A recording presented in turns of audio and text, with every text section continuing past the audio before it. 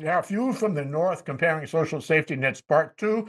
And part two, as we indicated in our last show, Ken Rogers and me, is about the homeless situation in Canada, to compare it with the homeless situation in Seattle and points east and west in continental United States, for that matter, in Hawaii.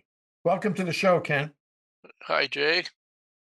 So, the thing is that a few years ago, I mean, well within our lifetimes, there was no homeless problem. Really, you didn't see it, you didn't hear about it, you didn't read about it. Then all of a sudden, well, maybe 10 or 20 years ago, there was homeless everywhere, and I, for the life of me, cannot understand the vectors that have created this problem all within the last few years. Suffice to say, it exists in the US, everywhere, every major city, and it exists in Canada too. I was surprised to find that out because I always think that Canada is actually in its own way better at handling the social safety net. But tell us how it exists in Canada and Western Canada, and what it looks like. For example, when you go to Vancouver and you look at Hastings Street, which I saw a few years ago when I visited you. There's Hastings Street. What does that tell us, Ken? Well, the Canadians have not done a better job of handling homelessness as you see it on the streets of, let's say, Seattle and Vancouver are the two that I know best in terms of the large Canadian city and large US city, where the mess is about the same, or the disgrace is about the same, or the horrific situation is about the same. Now, if you were to list all the people that are on, let's say, why do you have a social safety net? And who are the people that you're trying to cover that with? Well, you'd say old age. Well, you don't find any old age people. All the people that were under the social safety net 20 years ago, they're still under there. This is kind of like a new group that doesn't list the deserve to be there in some people's mind. Now, one of the keys is drugs and alcohol.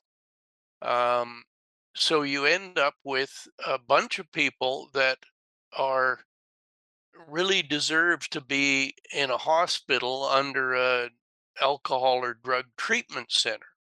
There is no such adequate treatment in Canada or the US. Similarly, with the drugs, they're really it's sort of an illegal activity, so that it's sort of shoved to the side and it is not treated as a health problem. Uh, you've got the people who are living in those homeless tents and so on, committing a variety of crimes.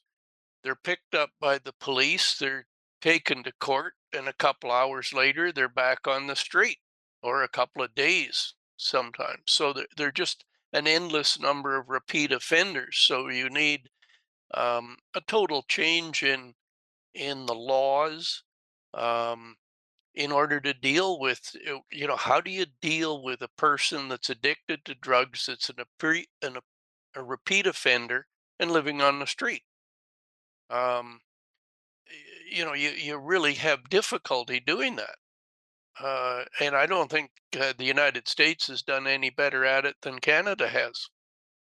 You know what's done better? And it's a kind of, Commonwealth place, and that's Singapore. In fact, in a week's time, we're going to have a show with a Singaporean woman who is going to explain to us why there is no homelessness at all in Singapore. I don't know the answer to the question. I just know there is an answer, and I know that Singapore has examined and succeeded in some sort of plan to minimize or completely avoid homelessness. It's not like there's no solution here. Well, let me show you. If we have a shot available of Hastings Street in Vancouver, the way the homeless scenario exists there right now. I don't know if the viewers can see that, but it's about 3 blocks long. Totally blocks the sidewalk from one edge to the of the road to the buildings, and that it's really one where the city of Vancouver has had an order that the police are supposed to move the encampment, and they really are unable to. Well, you're sitting a a large group of the residents are ones that are on drugs or um, alcohol, or they have a mental illness. And then you've got a bunch of others that are generally males between 25 and 40 that are in pretty good physical condition that kind of play warlords, or they live off the rest of the homeless, and that whenever there's a police effort to show up, they are always in the background making, or even in the front making an awful lot of noise about, well, we have nowhere else to live, and they get enough sympathy that the authorities back off. And in Vancouver, when they move them from off of a particular place, example, they were before they moved to Hastings Street, they were in a large park. Well, they moved them out of the park and had, it was like a garbage dump when they finally got them out of there. Well, then they just moved to another place. So you I would guess that Singapore probably had a fairly adept police force that jumped on it early, and that they have some way that they're dealing with their what I call the mental problems or the health problems. I think of drugs, alcohol, and mental illness all as mental problems, where many years ago, Canada and the United States used to have, mental asylums, and you tended to have people in an institution that had a mental thing. Now they can't go to a hospital; they're on the street. Yeah. Let me add a factor that comes to mind. I'll call it the Lord of the Flies factor, the phenomenon. In 1969, you and I already knew each other for several years in 1969. My wife and I found ourselves stuck on the New England Turnpike because it was Woodstock. And at Woodstock, hundreds of thousands of young people were at Woodstock having a music festival. And it was a phenomenon. It was, relatively speaking, it was well behaved. It was fun. It was music. The poor the farmer who owned that land, he suffered. But essentially, I don't think anybody was killed. I don't think anybody was badly hurt. And yeah, there was drugs and there was alcohol, but they managed to keep it civilized. There was no Lord of the Flies phenomenon working.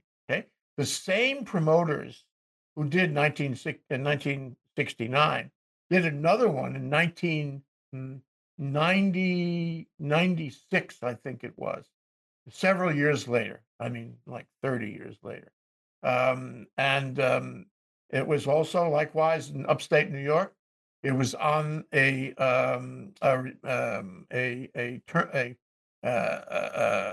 decommissioned Air Force base there. I forget the name of the base. And they had the same number of people, hundreds of thousands of people. And it was a different generation, Ken. It was a different structure. And the Lord of the Flies phenomenon presented itself. And these kids went wild. They literally burned the place down. There was violence, there was wholesale rape, there were all kinds of injuries. The musicians, left. They couldn't tolerate, the disorder. And I'm saying to myself, you always have that risk, and maybe we have that risk more now. Maybe that's a factor somehow that plays into the young people on Hastings Street. This Lord of the Flies. There's no control. There's no structure, and they're out there, doing what comes naturally, whether there is alcohol or drugs or not. They're doing what comes naturally. Maybe it's a different generation we're speaking about. Maybe it's a different way of looking at things. But the second Woodstock was way different than the first. Well, a lot of times you get the underlying economic situation affects a whole generation. For example, the baby boom reached its peak in approximately 1960. So kids that were born in the early 60s to the mid 70s, which would be the same generation that shows up at Woodstock in the late 90s, um, they when they hit the job market, all jobs were full, and they were all full of baby boomers that were not a heck of a lot older than them, and that weren't going to go anywhere for years and years and years and years. And all of those baby boomers had wonderful education, compared to their parents, and so that their economic opportunity, their upside was not the same as, the kids 10 and 15 years older than them. Where you and I, born in, during the war, um, you know, we had like a golden spoon compared to the kids that were born, in the mid 60s, or the early 60s, um, because anytime, if you were out of a job, you could get one in a few minutes. I can remember when I was in high school, a friend of mine and I were on a concrete crew. We were scrawny kids at age 16 sort of thing, or 15, and they're pushing one of those big concrete buckets. And we were on a crew with a bunch of really husky Italians, and they thought it'd be really cute if we had more concrete in our bucket. So when the lift comes up the side of this building, and they fill this concrete bucket, well, every so often they had to move the planks where you'd roll these concrete buckets too. There was a concrete truck at the bottom, and they'd pump it up to the top and in these buckets, and then you'd roll a bucket over to somewhere in the top of this building. Well, we were on the 10-story building, and this bucket was so full, my friend and I let the bucket off the building. We couldn't make the corner when this bucket was supposed to turn, and so we were instantly fired. Well, about 4 hours later, we had another job. Okay. Where that difficulty for that generation of kids is that way, and a lot of it affected their attitude towards drugs and alcohol and other people. Um, and I don't know whether the generations after them have improved a lot, because I haven't been hiring a whole bunch of young people to get a feeling. So would you say that the homelessness problem in Canada is more likely to affect young people? Because I know in Hawaii a lot of the people who are homeless are, elderly. They don't have another option, and they, wheel around a shopping cart, and that's their life, and it's really tragic to see them operate.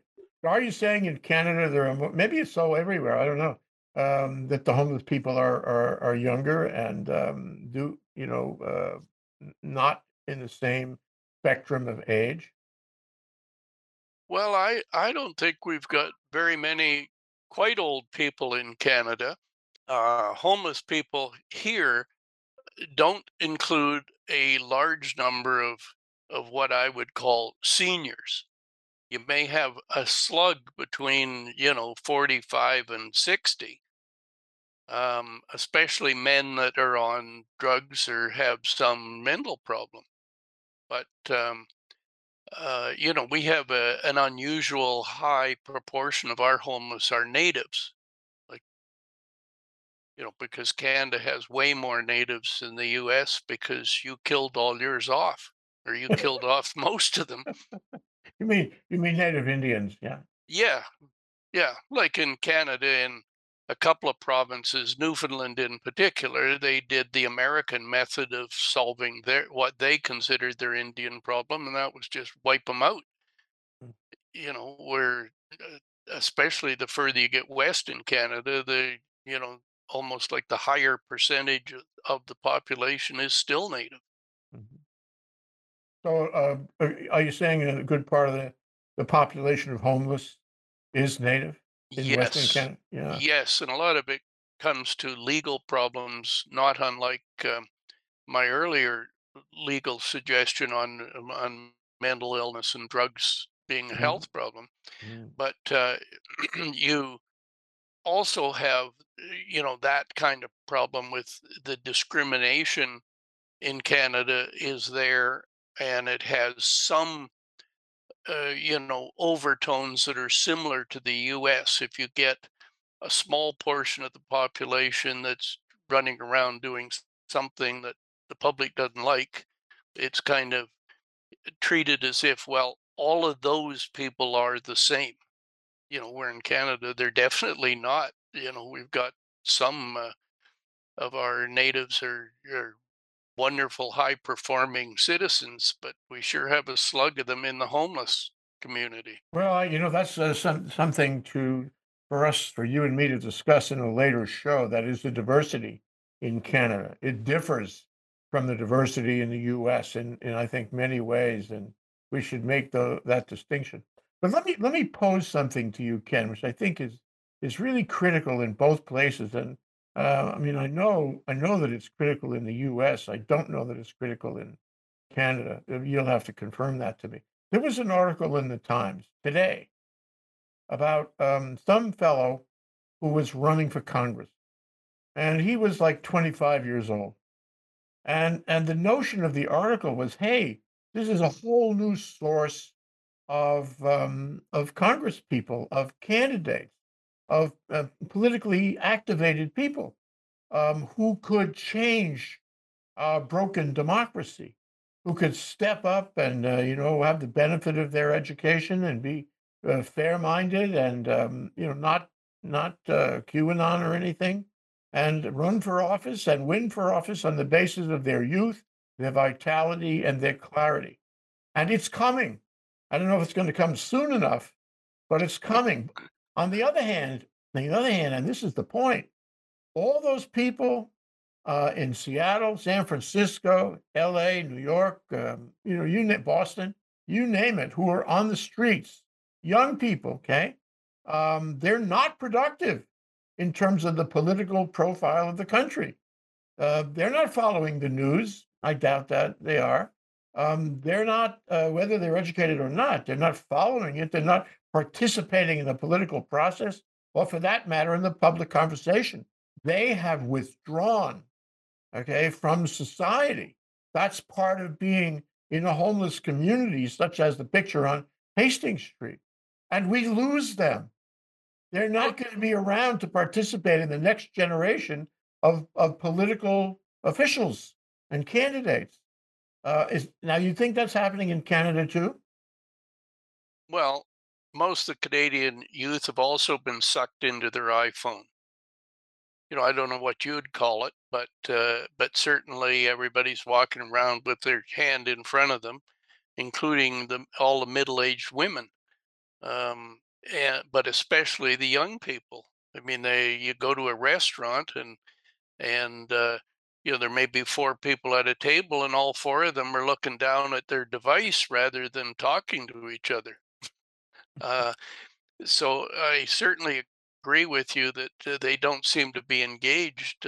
Certainly, from a Canadian point of view, when you look at the U.S. and you see the scenario that people, treat Trump the way they have, in the sense of as if he was innocent of all things, and being wrongly accused of things instead of being the rogue and damage to the U.S. democracy that he is, or at least from Canada, it looks that way for sure. Now, perhaps that's because I watch the news and I watch a variety of news. Yeah. Well, okay. I mean, do you have this? When I say you, I mean people in Canada have the same concern that the body of citizens that shape the elected in the body of elected officials has gone south. In the U.S., it certainly has. Half of the electorate, or roughly half, support a guy who is destroying democracy. Um, is that phenomenon? Is that perception? Is that you know, set of circumstances, the same in Canada? Do you have that concern in Canada? And I guess my question is, what about the youth? Are the youth part of that? Are they helping, hindering, not involved? What are they? Um, the participation in our voting is still heavily towards the seniors and not as many young people voting, but we don't have the same radicalization as the Republican Party in the United States. I mean, both are key parties. We actually have three parties, and two of them make a coalition government at this time. Both of them, the main party is sort of what I call center left, and the party that they're coalescing with is extreme left. They're like Bernie Sanders level. Um, and but we don't have people that are going to storm the parliament. We have mild versions of some of those extreme people. We had a trucker dispute in where they showed up at the border crossings with 18 wheelers to, you know, blockade some trade. And they also had it in the nation's capital. They brought a bunch of 18 wheelers and beeped their horns, but that was it. Hmm. There was no storming of parliament. There was no, thumping the police or, carrying a bunch of guns, etc. Uh, Your comments about Hastings Street and about homeless youth on Hastings Street and elsewhere in Canada suggests to me that people really don't like to have the homeless around them, particularly if they're disorderly. And I suppose a lot of people in the U.S. feel that way. I do. But the question is, isn't this a social phenomenon? Can you blame them? Do you blame them? Do you blame the police for not removing them and not stopping their, criminal activities, such as they engage in? And what do people want the government to do? And does the government have any intention, do public officials have any intention of doing anything about this? Or is it just going to get worse on Hastings Street, Toronto, Montreal, you name it? well, I suppose you need to come back to a premise in the Social Security net. Was really that you um, help somebody who was temporarily unemployed get back on their feet and back into the workforce. There's not a thought of that person being on the street. You help the single mother where the courts have been unwilling to, push the husband to pay any support, or he's totally disappeared. um, and but the lack of good support legal side, for that causes a huge scale of single mothers, pregnant mothers that society looks after. You don't see them on Hastings Street or any of these streets. So who were you supposed to be helping? You have handicapped people. Now, you do see some handicapped people, but they usually are also addicted to alcohol or drugs. Um, so you're really dealing, with who is it that is there? Your young people. I don't see what I would call in their 20s. There's very, very few late teens and 20-year-olds on the streets in Canada in a homeless sense. The ones that are, you've got some that are on drugs and alcohol that are a little older, but the only young people you see are the ones that are taking advantage of the others. Mhm. Mhm. Yeah. Is it gonna get worse? I would think it'll get worse before there's corrective measures taken to deal with the mental illness. What we can't have people with mental problems in the hospitals. There's not enough room. They've eliminated the specialty facilities for the mentally ill with all of the drug and alcohol problems, both of which I call, once somebody's hooked, it's a mental or it's a medical problem, but it's also a mental problem or it's a separate one. You just got to have those types of facilities. I mean, Vancouver City has even gone to the extreme of recommending to the province, who again recommended it to our federal government, that they make special legislation making possession of a small amount of any kind of drug is not a crime. So that, and the basic idea was if a person who is dead can't be redeemed, they can't recover. Mhm. And the idea is a lot of these people are recoverable for the good of society and for their family and themselves. And human nature would say we should try to assist them to recover if they don't have enough incentive themselves. Well, that's a lot of the problem with the homeless is this lack of incentive to do anything different. What can the government do?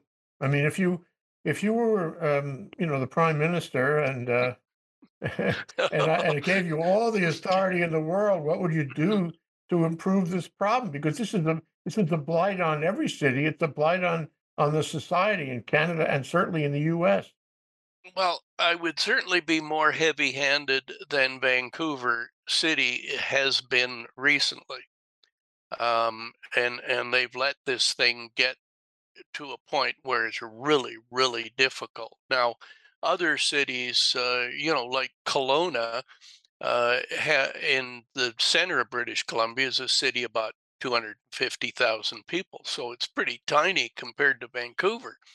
But we still have a fair homeless problem. But our police, uh, you know, clean the people off of any street that they ought not to be on, and they uh, they seem to be not as big a nuisance, but there's still way too much of it for the public. Mhm. But those ones, um, you take who is a repeat offender of any offense, and you've got to forcibly put them somewhere. Now, jails are expensive. You've got to run them through some kind of testing to see whether they really, really wish to be a productive member of society. They wish to get off the drugs and booze and in particular off the street. Um, but you've got such a huge percentage of them, they just don't want to get off the street. No, I think there's a community factor. They're They they're find friends there. They they're find, consolation there, I don't wanna say enjoy, but maybe that's appropriate. They wanna be with that crowd, and the crowd wants to be with them, and so they're gonna migrate together. Isn't that part of it?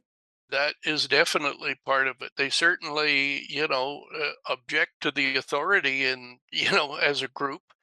Um, and, Canada doesn't have a history of, cleaning up crowds in the same aggressive way that countries around the world do, and some of the times the U.S. does a bit Mm. heavy-handed, but that we don't bring big fire hoses out and just blast them off the street. But we need to do more than we're doing for sure. Okay, well, maybe you should run for a prime minister and get this done, Ken. I'm reminded of Market Street in San Francisco. Market Street, very wide sidewalks, like at least Yeah, 20 feet along Market Street. And the last time I was there, it was covered, one side to the other with homeless kids, mostly young. well, that's about Um, the width of Hastings. yeah, Hast- yeah, I mean, Hastings. very luxurious sidewalks and covered with people, and you could hardly step through the people. There was an eyesore, and it was a deprivation of my rights or anybody's rights as a citizen to walk down the bloody sidewalk. And Can, so, I mean, we never forget that when they take over a park or a sidewalk, they're making it hard for everyone else. can you And imagine the business that is on the between next to that sidewalk? yes, Hastings Street in Vancouver was a prosperous business street, before the pandemic. Now you had the COVID in the middle, and then all of these homeless end up there in the meantime. yeah. Well, when you said that, I thought for a moment you're talking about another kind of business. And where does that go? In the street itself, on the sidewalk? There are no bathrooms around for people who want to spend all day on the sidewalk that way. So, I mean, it really is a deterioration of our cityscape. It's a deterioration of, the social organization of the city, and it becomes more and more a problem, and more a requirement that something is done. And I'm not happy that Canada has the same issues as so many American cities. In fact, it's kind of it's consoling that you do. On the other hand, there must be solutions, like in Singapore, where we can ameliorate this. The point is, it didn't happen 20 years ago. It wasn't like that 20 years ago. Now, all of a sudden, maybe it's rays from space, that have changed our world, and it is happening, and it has every indication of continuing. Yeah, well, I don't know how the homeless connects to the prevalence of soup kitchens or food banks. In the U.S. you got your food stamps, but those programs have all expanded dramatically in scale, and I don't know, specifically, you know, what portion of homeless people use a food bank, but it's almost like a totally different group. Food banks people drive to in a vehicle and pick up food. They at least have enough for a vehicle of the ones in Canada. Downtown or soup kitchens, there's a lot of those near the homeless people. Uh, and I don't know what portion of meals they get out of the people like the Salvation Army and equivalent charities. And we But haven't we haven't even touched on COVID, how COVID may have accelerated this whole process. Um, you know, talk about mental illness. I mean, I don't know if it's a statistical thing, but it seems to me that the amount of mental illness you could find if you look in this country and in Canada has dramatically increased over the past few years. Part of it is COVID. Part of it is being on the street. If you don't have an ordinary social experience, that's going to affect your mental abilities and stability. So we haven't solved the problem here, Ken. perhaps But perhaps I was at a side thought was COVID in a lot of ways simply had everybody else's guard down. The lots of the businesses, they were temporarily closed. Well, that's a good time to set up your tent. Or absolutely, yeah. the police are not as busy because COVID is on there. The cities are pretty quiet. The great time to create your little community of tents. Well, the only thing that comes to mind, and we're out of time here, is that if you want to, solve this problem, you have to look deeply into it. You have to find out the fundamental flaws in the society that allow this to happen and exacerbate, and then you have to address them. And I can only say that if we don't do that, and we haven't, then we really haven't looked for those fundamental flaws and we haven't addressed them. And we're only going to solve this when we do that. So, and I would I, say it's probably both the same in Canada and the US. yeah, it really is. You've got to meet the mega health problems with a bunch of financial money from governments on high, and you've got to tie in your legal and policing to match it. Yeah, and make housing. That Oh, itself is housing is a big problem unto itself. I mean, it's almost an endless bucket. yeah, But there's a difference between what standard of housing people want. I mean, you watch in Japan, somebody's going to stay, downtown for the evening, and they rent a cubicle, like a 6 by 3 by 3 cubicle in a wall. Where in Kelowna, I was looking at a project the other day that was a subsidized housing project, where, this is people that are supposedly totally distraught and unable, and they're providing them, a 1,400 square foot 3 bedroom townhouse. I mean, that's nuts. It's no yeah. wonder. Well, that's it's not gonna work. That's a very interesting question about Japan, and I think we should address that on one of our shows to see what the homeless situation is in Japan, what the housing situation is. Ken, it's been a great discussion with you. We'll come back for more in a couple of weeks. It's great to make these comparisons and see how things are north of the border. Thank you so much, All right. Bye for now. Ken Rogers, a retired businessman in Kelowna, British Columbia. Thank you so much.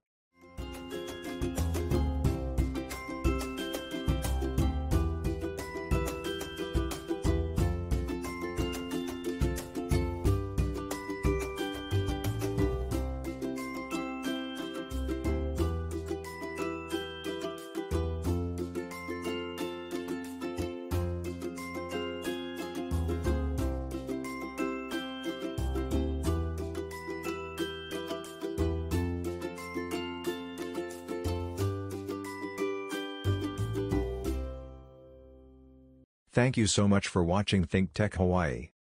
If you like what we do, please like us and click the subscribe button on YouTube and the follow button on Vimeo. You can also follow us on Facebook, Instagram, Twitter, and LinkedIn, and donate to us at thinktechhawaii.com. Mahalo.